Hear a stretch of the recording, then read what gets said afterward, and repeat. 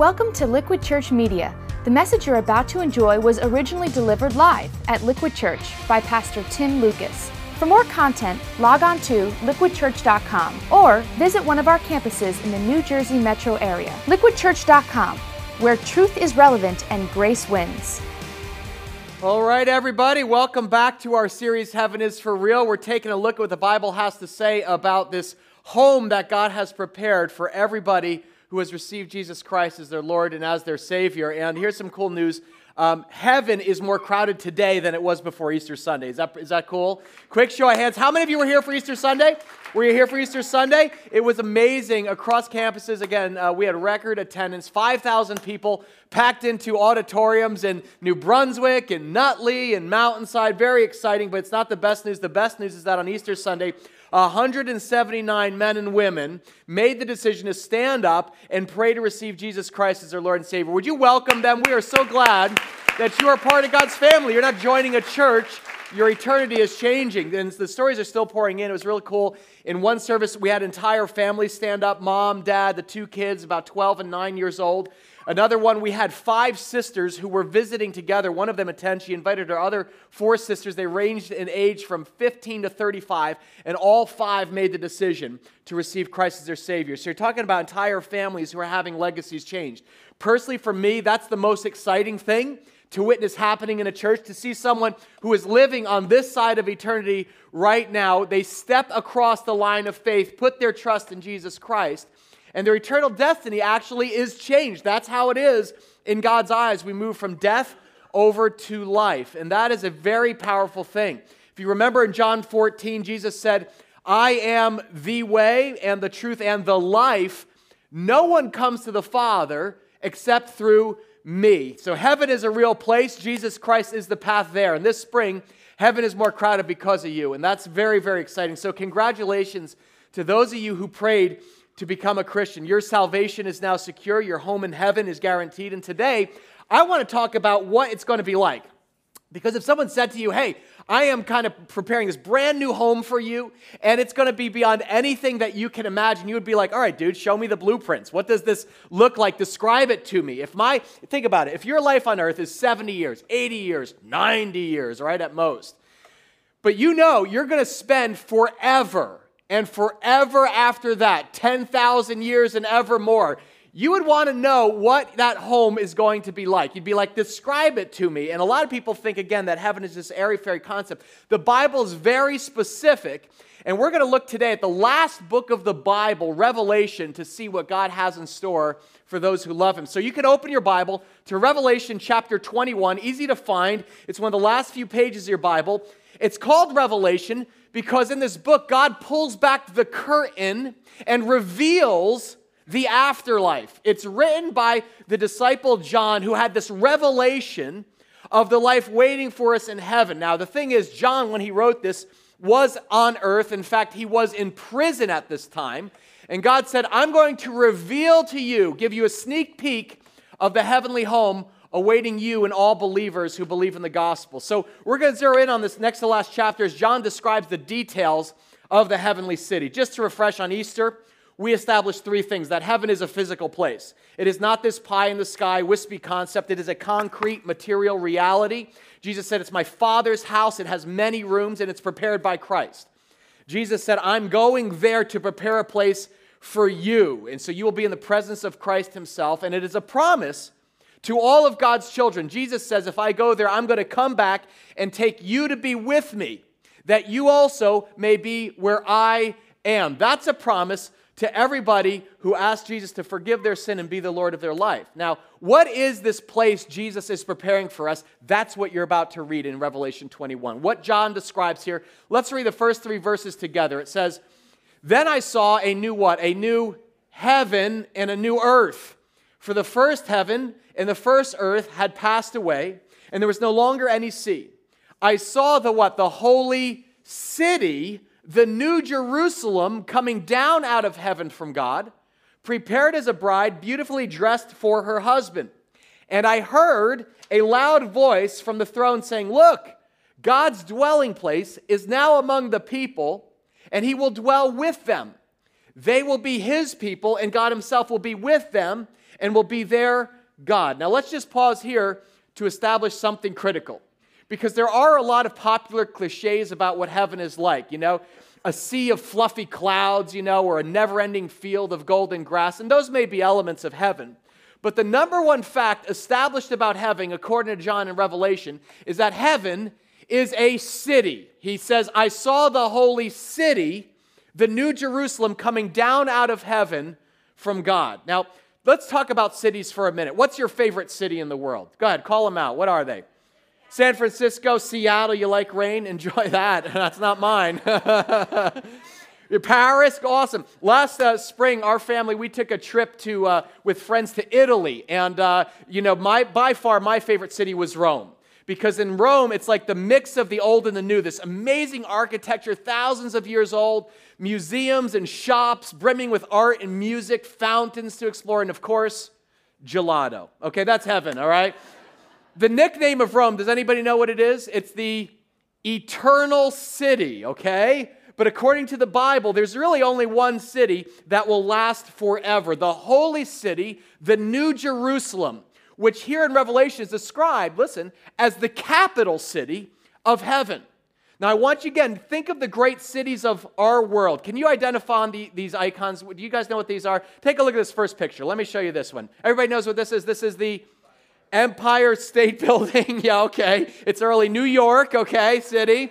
How about this one? Take a look at this one. Anybody know what city this is? London, of course. There's Big Ben. How about this one? Do you know what this one is? You guys know what this is, right? Yeah, that is Tokyo. That is actually Tokyo. I tricked you, suckers.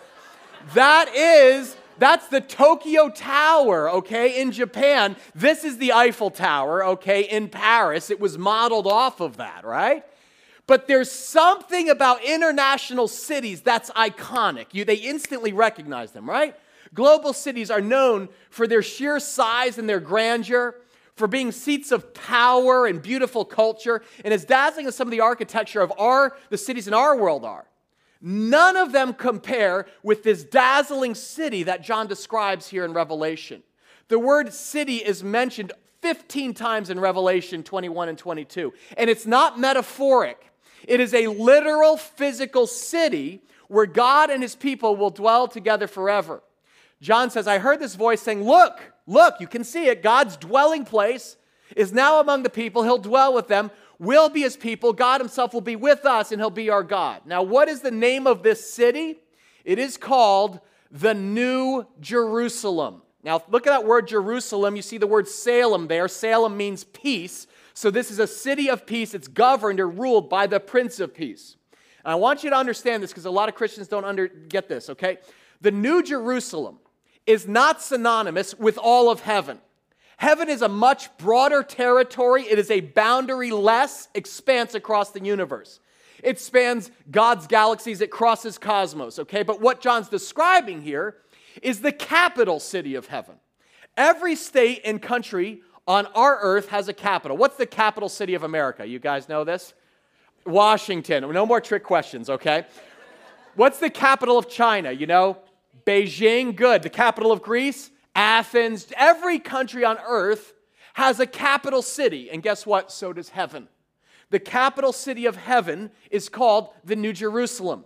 And this is the place that Jesus said, I'm going to go and I'm going to prepare a place for you in John 14.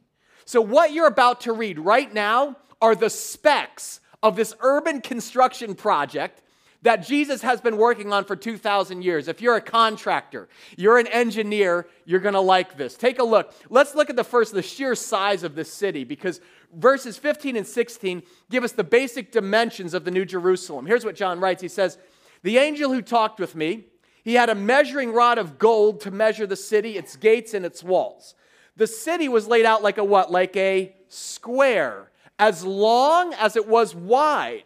He measured the city with the rod, and he found it to be 12,000 stadia in length and as wide and high as it is long. Now, if you look at your footnote, you'll see 12,000 stadia is around 1,400 miles, okay? So this city is actually laid out in the shape of a cube, yeah? 1,400 miles long, 1,400 wide, 1,400 high. That translates to more than 2 million square miles on the ground floor, okay? Translation, it's huge. People often wonder, well, how will all the Christians down through the ages fit into heaven? There will not be a space problem. Just to give you a sense of the sheer size, here's the city John describes here. This is 10 times larger than France. It is 40 times larger than England, not London, the entire continent of England, 40 times bigger than that. It is even larger than India. In other words, the heavenly city is its own continent. J.B. Smith said if you compare the New Jerusalem to the United States, it would mean a city spanning from Canada all the way down to Mexico, from the shores of New Jersey all the way to Colorado. Now, for us, we're like, what? Because a single city that size is difficult to comprehend. And remember, the Bible says it's a cube, so it extends upward as far as it does outward. Now, why a cube? If you know something about the Old Testament, you'll know that the Holy of Holies inside the tabernacle, which means dwelling place of God, was a cube. It was 20 by 20 by 20 cubits. That was the tabernacle, the dwelling place in the Old Jerusalem. But this is the New Jerusalem, and it's supersized to accommodate the population of believers all the way from the Old Testament to our modern day. One scholar calculated a cube of this proportion would actually be about 600,000 stories in height, meaning each of those 600,000 stories covers the same 2 million miles as the ground floor. You know how large that total space would be if you calculate it? Any of you do the math on this one? I did it for you. This would be 1.2 billion square miles of living area within the city, all right? Heaven will be crowded, but not cramped. There will be room to stretch out. Now, here in the metro area, right, we think of New York City. That's the most densely populated in America. 21 million people jammed into that city. Tokyo has 28 million people jammed in, even more crowded. Now, put that in perspective, because the largest city in the first century, around 100 AD, was Rome, and it was packed with 400,000 people, okay? Today in our world, there are 100 cities in China with more than 1 million people. And by the year 2030, more than 60% of the entire population will be living in cities. So understand right now in our culture, rural living is disappearing in the modern world. And urbanization is underway. But there will not be a population problem in heaven. Because based on the dimensions John gives here in Revelation, the population of the New Jerusalem, if you counted people per square mile relative to like the city of London, guess how many people could fit in this city? 100 billion people. In other words, 14 times the population of our entire globe right now. Translation, the cities of our modern world are mere villages compared to the city that God is preparing for his people. Heaven is for real and really big. It is the crown jewel of God's creation. Speaking of, heaven in New York City, actually, you may have heard of the taxi driver, right, who dies. And he goes to heaven, and he's waiting in line, and a priest is waiting in line behind him, and they get up, and St. Peter says, okay, what's your name? And the taxi driver is like, oh, I'm Joe Beningo from New York, right? And Peter says, oh, great, the taxi driver's here. We've been waiting for you, sir. And he leads the taxi driver to this beautiful mansion with an Olympic-sized swimming pool. And the priest standing behind him says, oh, I can't wait to see my place. This is awesome. Peter comes back, and he leads the priest to this little rundown shack with like a little filthy mattress. He says, here's your room. And the priest is like, there's got to be some mistake here. Shouldn't I be the one who gets the mansion? After all, I preach God's word, every Sunday. And Peter said, oh, that's true, but up here in heaven, we go by results. While you preached, people slept, but while he drove, people prayed. Right? That's kind of... I think we'll be surprised by, by who we'll see in heaven, You guys know anything about cities, you know that cities are very diverse, right? Think of New York City. When you go to Penn Station, you hear 6 to 7 languages all spoken at once within a square city block. Same thing in heaven. In Revelation 7, look what John says. He says, there before me was a great multitude that no one could count. Read this together. From every nation, tribe, people, and language standing before the throne and before the Lamb. That's Jesus Christ. Heaven is diverse, and I hope you like diversity. Scripture says every race, every country, every tongue and ethnicity will be present. I think a lot of believers are going to be surprised by heaven's diversity, right? Think about that. There won't be any prejudice or bigotry in heaven, I promise you that. There will be, all the colors of Benetton will be there, all right? You think New Jersey is diverse? We're getting a preview of the complexion of the real NJ, the New Jerusalem. Heaven is for real. Heaven is a city. Heaven is diverse. Heaven is huge. But look what John writes here about the New Jerusalem. He calls it, I love this, the holy city. Now, I want you to think of most major cities. Are they holy? New York is not a holy city, okay? Think of the streets around Times Square, right? They are filthy, they are grimy, they're littered with trash panhandlers and prostitutes and drug gangs and all that, and people pushing and bumping and stepping over each other, giving each other the salute with the state bird. New York is not a holy city. Now contrast the streets of New York with the streets of heaven. Here's New York, here's heaven. You know what it says? The great street of the holy city was of gold. Oh, so it's yellow? Gold, as pure as transparent glass. Now, can you imagine this? Most people say, follow the yellow brick road. That's the Wizard of Oz. Gold streets are a cliche to some people. But this is gold that we've never actually even experienced. Because on earth, right, gold is yellow, right?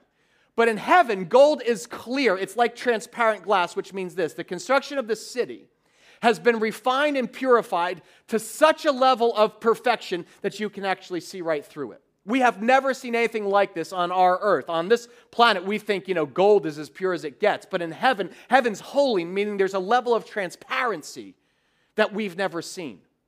Now, when I think of cities on earth, I think pollution. But in heaven, it's purity, and it's a reflection of God's holiness. In other words, not just the materials of construction, but the character of the city itself. The holiness of Jesus Christ pervades the city. There is purity and transparency. Now, I want you to contrast that with our nation's capital city. Think of Washington, D.C. It is known for its corruption and its power plays. In fact, on vacation, Colleen and I watched this series on Netflix called House of Cards. Have you ever seen this with Kevin Spacey? Very popular series. It's about basically the power brokers and Washington senators. And it shows behind the scenes how government really operates. And it's brutal. We stopped watching after the first episode. It is so dark because everybody is out for themselves to get their own power. They stab one another in the back. And we're watching this, we're like, I think this is probably accurate. This is probably how Washington actually is. That's life in our nation's capital. Dirty politics, not in heaven's capital. In the capital city of heaven, it is holy, transparency, no corruption, no deceit, no lies, no double dealings, no partisan politics, because it's ruled by the government of God. So it is swept clean of corruption forever. No crime, no pollution, no poverty, no hunger, because the city is governed by the King of Kings and Lord of Lords. It is perfectly just, completely transparent. See, the character of Jesus Christ himself is the cornerstone of the city. Look at the materials here that's used to build the foundation. It says this in verse 19, the foundations of the city walls were decorated with every kind of precious stone. The first foundation was jasper, the second sapphire, agate, the fourth emerald, the fifth onyx, ruby, chrysolite, beryl, topaz, turquoise, the 11th jacinth, the 12th amethyst. In other words, the Bible says this city is built on 12 layers of precious gemstones stacked on top of each other, one on top of another. Have you ever seen like a 12-layer cake? It's like that. So as you approach the city, it's going to glimmer like this shimmering kind of rainbow. It's not the rainbow city, but it's refracting brilliant light like a diamond necklace held up to the sun. You ever see a city like that? The closest I've seen from far away is Las Vegas. I spent a year out in film school in Los Angeles, and one weekend we said, hey, let's drive to Vegas. We've never been there. And we drove at night, and if you've ever driven from Los Angeles to Vegas, you know it's amazing because you drive through the desert, and it's completely dark, pitch black at night. And then all of a sudden, we see in the distance this shimmering little dot of light, and it gets bigger and bigger, and then it's like glowing, and it's completely dark, and then it's like this neon pimple you want to pop there. And I remember driving into Las Vegas and just being overwhelmed driving in because I was bombarded with the lights of the Strip. The difference is the deeper we got into Vegas, it was depressing. Because on Main Street, you had people, drunk, falling off, the curbs, promotional ads for professional, call girls. It was the opposite of the holy city. Up close Vegas was vile, okay? There's a reason they call it Sin City, right? And the next morning, I will never forget looking out my hotel room and seeing the sun rise. There is nothing more depressing than Las Vegas in the daylight. Literally, you never see pictures of Las Vegas at day because you have streets that were once filled with revelers. Now there's trash, there's puke on the ground. Vegas with the lights off, it's like a streetwalker without her makeup on. It's disgusting. Heaven is the opposite. As you come into the city, nearer and nearer, the vision dazzles and grows brighter and more brilliant. In fact, did you know this? The New Jerusalem is so bright, there is no darkness ever. Look at verse 23. It says, the city does not need the sun or the moon to shine on it, for what? The glory of God gives it light, and the Lamb, Jesus Christ, is its lamp. There is no sun, S-U-N, because the whole city is illuminated by the sun, S-O-N, by the glory of Jesus Christ, the Lamb of God. That's going to set the city ablaze. So there's no need for lights and lamps and candles or cell phones. Imagine as you approach that city, God's glory just shining and shimmering through those 12 layers of precious stones until you finally see the pearly gates. Now, I understand. In our culture, pearly gates sounds like a fairy tale, but it actually has a biblical basis here in verse 21. Look what it says. The 12 gates were 12 what? Pearls. Each gate made of a single pearl. And some of you are thinking, man, that's a huge pearl. How big is this oyster, right? Come on. Don't miss the significance. How is a pearl created? What happens? When a grain of sand enters an oyster and wounds it and irritates it, and that wound causes the oyster to create this beautiful pearl around it to protect itself. In other words, a pearl is something beautiful that was created out of something quite painful. And as one scholar pointed out, that means as we enter in and out of the gates of the city, the great pearl, we will be reminded the only reason we are in the city is because of the wounds and the pain and the suffering of our Savior, Jesus Christ. Every time you go in and out, God's Son will be at the forefront. What He endured on the cross, that's the only reason you're allowed into heaven. The cross, something painful for Christ, has become something beautiful for us. Amen? That's what the gates of pearl represent. And notice there are 12 of them. Did you see this? It had a great high wall, Revelation says, with 12 gates, 12 angels at the gates. And on the gates were written the name of the 12 tribes of Israel. The number 12 appears over 20 times in Revelation. 12 layers of stone, 12 gates, 12 angels. The tree of life has 12 crops of fruit. Why 12? Anybody know? This is fascinating. This is a reference to the people of God in both the Old and the New Testament. In the Old Testament, you had 12 tribes of Israel. And in the New Testament, you had 12 apostles. In other words, it is a symbol of the people of God spanning the ages and being united as one in Jesus Christ. And this is a beautiful picture, isn't it? All the believers through the ages being united as one. But let's be honest for a moment, because we don't really get that. Because on earth, we're like, that's beautiful in heaven. But most critics of Christianity point to how disunified Christians are on earth, don't they? They say, you Christians, help me understand. I had one guy ask me that one time. Help me understand why you have all these denominations, right? Like if you all believe in the same Christ, why do you break off and have your own little sects and everything, right? 12 tribes, 12 apostles. Did you know today there are over 20,000 Christian denominations around the world? But you know what's cool? In heaven, what we see is none of it will matter. All denominational differences will dissolve. Now, Liquid is a non-denominational church because we're like, we want to get you ready for heaven. But it reminds me of kind of a funny story you might have heard. One day a guy dies. He's a devout Christian. And St. Peter meets him at the pearly gates. And he gives him this tour of heaven. And as they go from room to room, St. Peter points out all the different Christian denominations. He says, oh, look, there in that room, those are the Catholics. There they are. There's the Episcopalians over here. Over there are the Methodists. They're eating a Jell-O mold, The Presbyterians and so forth. But then they come to this one room and the door is closed. And this small group is sitting very quiet by themselves. And Peter whispers, oh, shh, be very, very quiet. And so they tiptoe by this room. And finally, once they get by, the guy goes, why do we have to be so quiet around them? And Peter says, well, that group is the Baptists. They think they're the only ones here. It's... I grew up Baptist. I can kick my own family, all right? Just relax. Don't get upset. The reality is, it doesn't matter what denomination you are in heaven, because you don't gain entry into heaven by attending a church. It does not matter if you grew up in a Christian family. The only thing that matters is, what did you do with Jesus Christ? Jesus answered, I'm the way, the truth, and the life, and no one comes to the Father except through me. But through me, anybody can come to the Father. So the question facing you and I is, well, what did you do about Jesus Christ? Is he just a great teacher that you learned about in Sunday school? Is he an inspiring historical figure, Or is he your Lord and he's your Savior? Remember, you do not get into heaven based on the good works that we do, but what Jesus Christ did for us on the cross. True Christians through the ages believe a very simple message, and it is that sin separates us from our Father in heaven. He created us in love, but we rebel. We sin against him. But out of love, God sends his one and only Son to die on the cross, to forgive our sins. He's our substitute.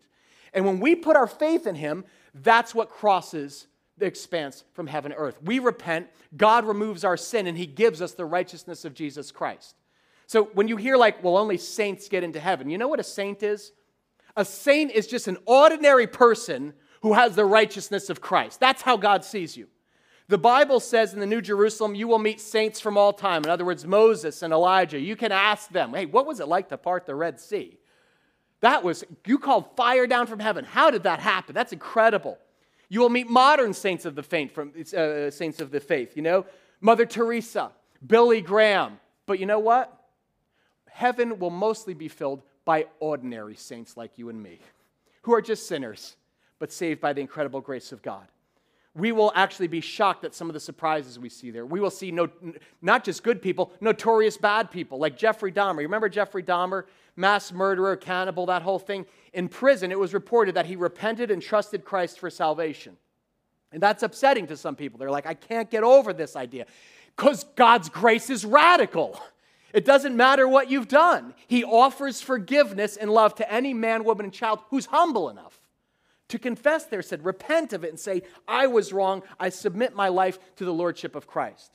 So understand, no matter what you've done or what kind of life you lived, you can secure your place in heaven through authentic, sincere faith in Christ. In Revelation 22, it describes believers this way. Look at this. It says, blessed are those who wash their robes, that they may go through the gates into the city. Now, what does that mean, wash their robes? It simply means only those who've been washed clean of their sin by the blood of Jesus Christ will be able to enter heaven. The blood of Christ removes the stain of your sin, and it cleanses you of a guilty conscience.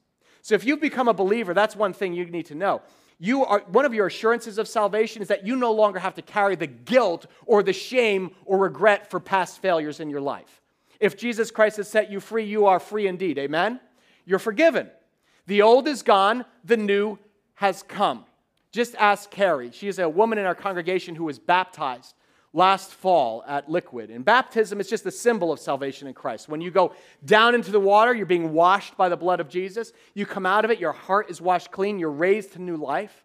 You're clothed in his righteousness and a new t-shirt. Yeah. Baptism is a symbol of salvation. And we're having a spring baptism service at every Liquid campus in just a couple weeks. I want you to listen to Carrie explain why she decided to be baptized.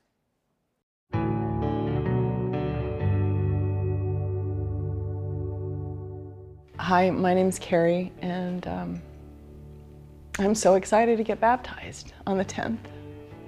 And God has just been an incredible force in my life in such a very short period of time. I was raised at my dad's request as a Catholic, and I went through all the 3 sacraments as a child. I don't really remember ever feeling a connection to God, nothing of a protective, loving nature anyway. My life took, a lot of things happened. My mom died. I had a 2-year-old. I felt like I was drowning. That is the best way to put it. I felt like I was just drowning. And I started reaching outside of myself more desperately than I had in the past for things to survive, what I thought was going to help me survive. And they weren't necessarily good things. I mean, I turned to alcohol, shopping, food, just everything, anything grabbing at anything, no matter what the consequences or who it may have affected. I just was so desperate to change how I felt. It was very fleeting always, and I would end up back into that depression and that feeling of complete insecurity and fear. Just the fear was debilitating in some days. Then in August of this year, I was traveling with a girlfriend of mine who was also Christian, and she never pushed her beliefs on me, but she wasn't shy about, talking about Jesus, and we would have hours upon hours of conversations about God, about, I learned that people, and for whatever reason at this point too, it was so cool because I started actually believing what she was telling me. She downloaded an app for me called Jesus Calling, and it was the most beautiful, peaceful. It told me of Jesus who would, I just have to follow this Jesus. He knows me, he knows my path, he knows what I think before I do. He accepts me as I am. I'm forgiven. That was the key. I'd be forgiven just by asking. And today I have good days, bad days, but they're never hopeless, and they're never loaded with unsurmounting fear or anxiety. So I want to get baptized today because I want death to self. I want less of my old self every day, and I want more of the self that God wants for me. And so I'm hoping to come out of that water with more of God's self and God's will and God's way of life, and rinsing away some of that old life. A lot of it, God. If you want to take all of it, go for it. I'm great. I'm all down for that. So we have the privilege of baptizing you, Karen, in the name of the Father and the Son and the Holy Spirit. Can we hear it for Carrie? That's a pretty cool story. You don't get baptized to be saved. You get baptized because you are saved. You're saying, I am turning from my old life to the new life that God has for me. Death to me, Christ now alive in me. And that's what heaven is. Why do we do baptism? Because the Bible makes it very clear. Here's what the Bible says. It says, repent and be baptized, every one of you, in the name of Jesus Christ for what? For the forgiveness of your sins. Can I ask you, have you been baptized?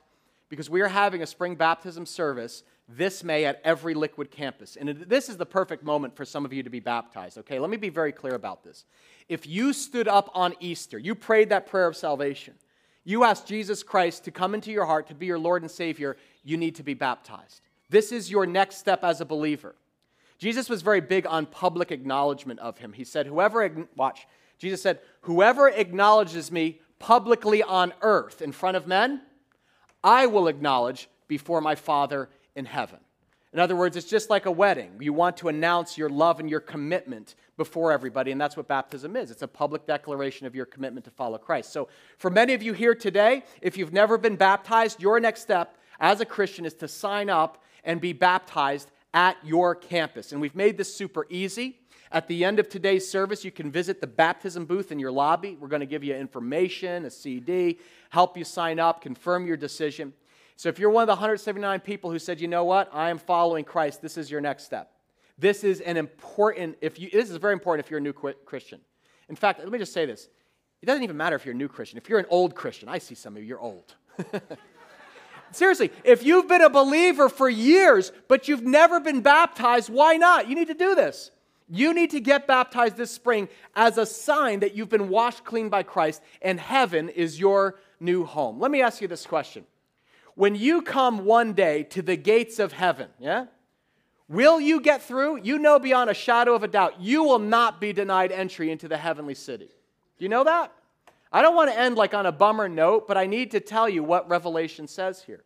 It said, blessed are those who wash their robes that they may go through the gates into the city. But then it says this, outside are the dogs, Those who practice magic arts, the sexually immoral, the murderers, the idolaters, and everybody who loves and practices falsehood. See, not everybody who lives on earth will get into the heavenly city.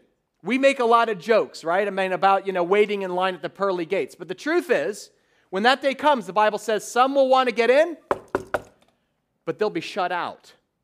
Outside the gates are the sexually immoral, the murderers, the idolaters, the liars. Now, you can hear that one of two ways. Some of you are like, well, that's not me. I've never lied. Really?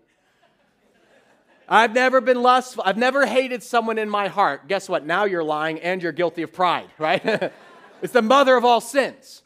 Or you can hear these words and people sometimes say, like, oh no, I'm screwed. That's me. I have committed all sorts of sins in my life, alcohol, sex, whatever it is. I am definitely on this list. Listen to me. The Bible doesn't say you can't ever have committed any sin. You won't get into the New Jerusalem. It's referring to sins as lifestyles. In other words, these are people who practice this sin willingly. They have never repented of their sin and given their life to Christ and asked for his forgiveness. So understand, every single person who steps through the gates of heaven will have sinned at some point. It's just that it doesn't count anymore because it's the righteousness of Jesus Christ that God sees. Amen? That's all you have to do. You were given a chance to repent. You may still struggle, but your future is secure because of the blood of Jesus Christ. That's now the mark on your life. It's funny. I was chaperoning a class trip one time to Washington, D.C., right? Our nation's capital.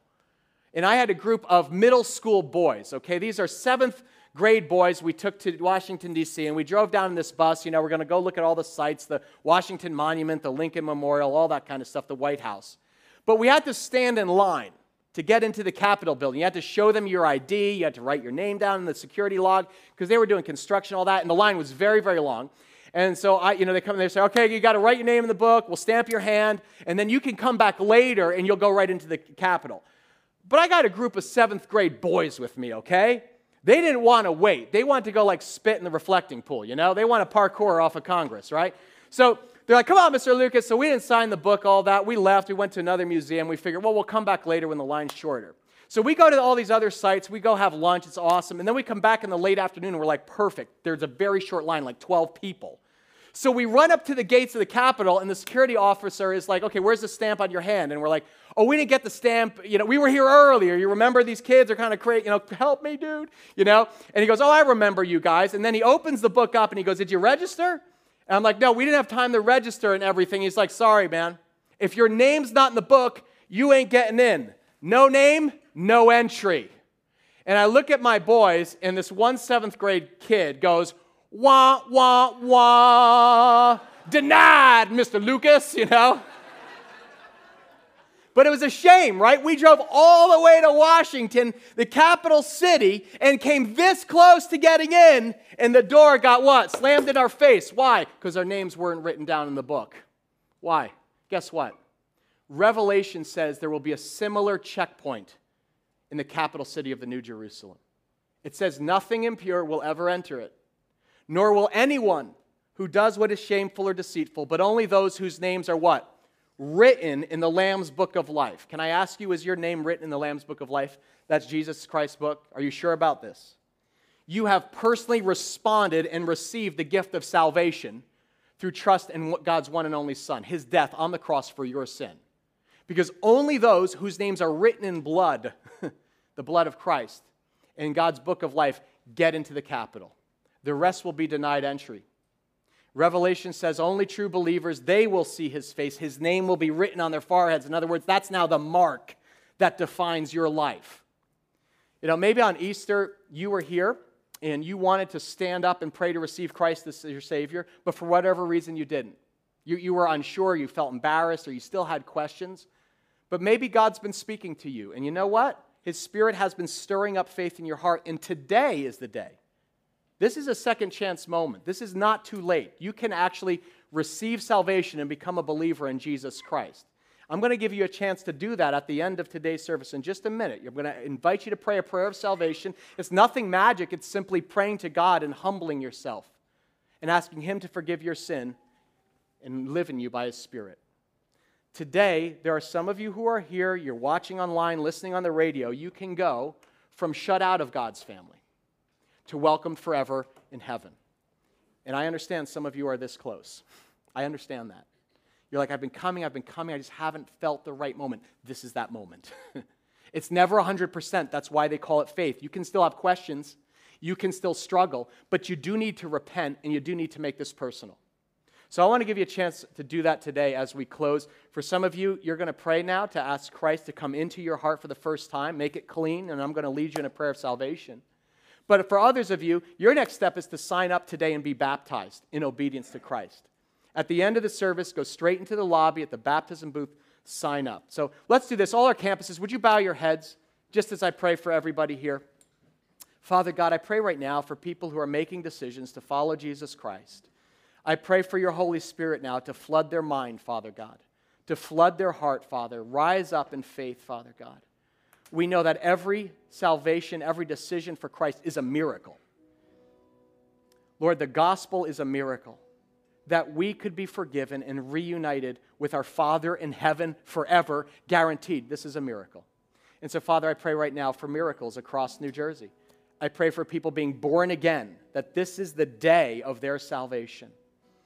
With all heads bowed, if that's you right now, you can simply pray under your breath, just pray out loud after me and say, my Father in heaven, I confess my sin, and I receive Christ as my Savior. Speak directly to Jesus. Jesus, thank you for dying on the cross for me. I believe you were raised for my new life. I ask you to be Lord of my life. Fill me with your Spirit now. I turn from my sin, and I will follow you all of my days. Again, with all heads bowed, if that's you, you prayed that prayer, would you just raise your hand so I can see you, so I can pray for you today? Praise God for you. God bless you, sir. God bless you. Look at that. Kingdom of God, people coming in. God bless you. God bless you. That is awesome. This is a day of salvation. Let's hear it for those people. We're welcoming you as brothers and sisters. You're born again into God's family. God bless you guys. Thanks for listening to Liquid Church Media. If you were inspired or challenged by today's message, we hope you'll tell a friend. For more content, log on to liquidchurch.com or visit one of our campuses in the New Jersey metro area. liquidchurch.com, where truth is relevant and grace wins.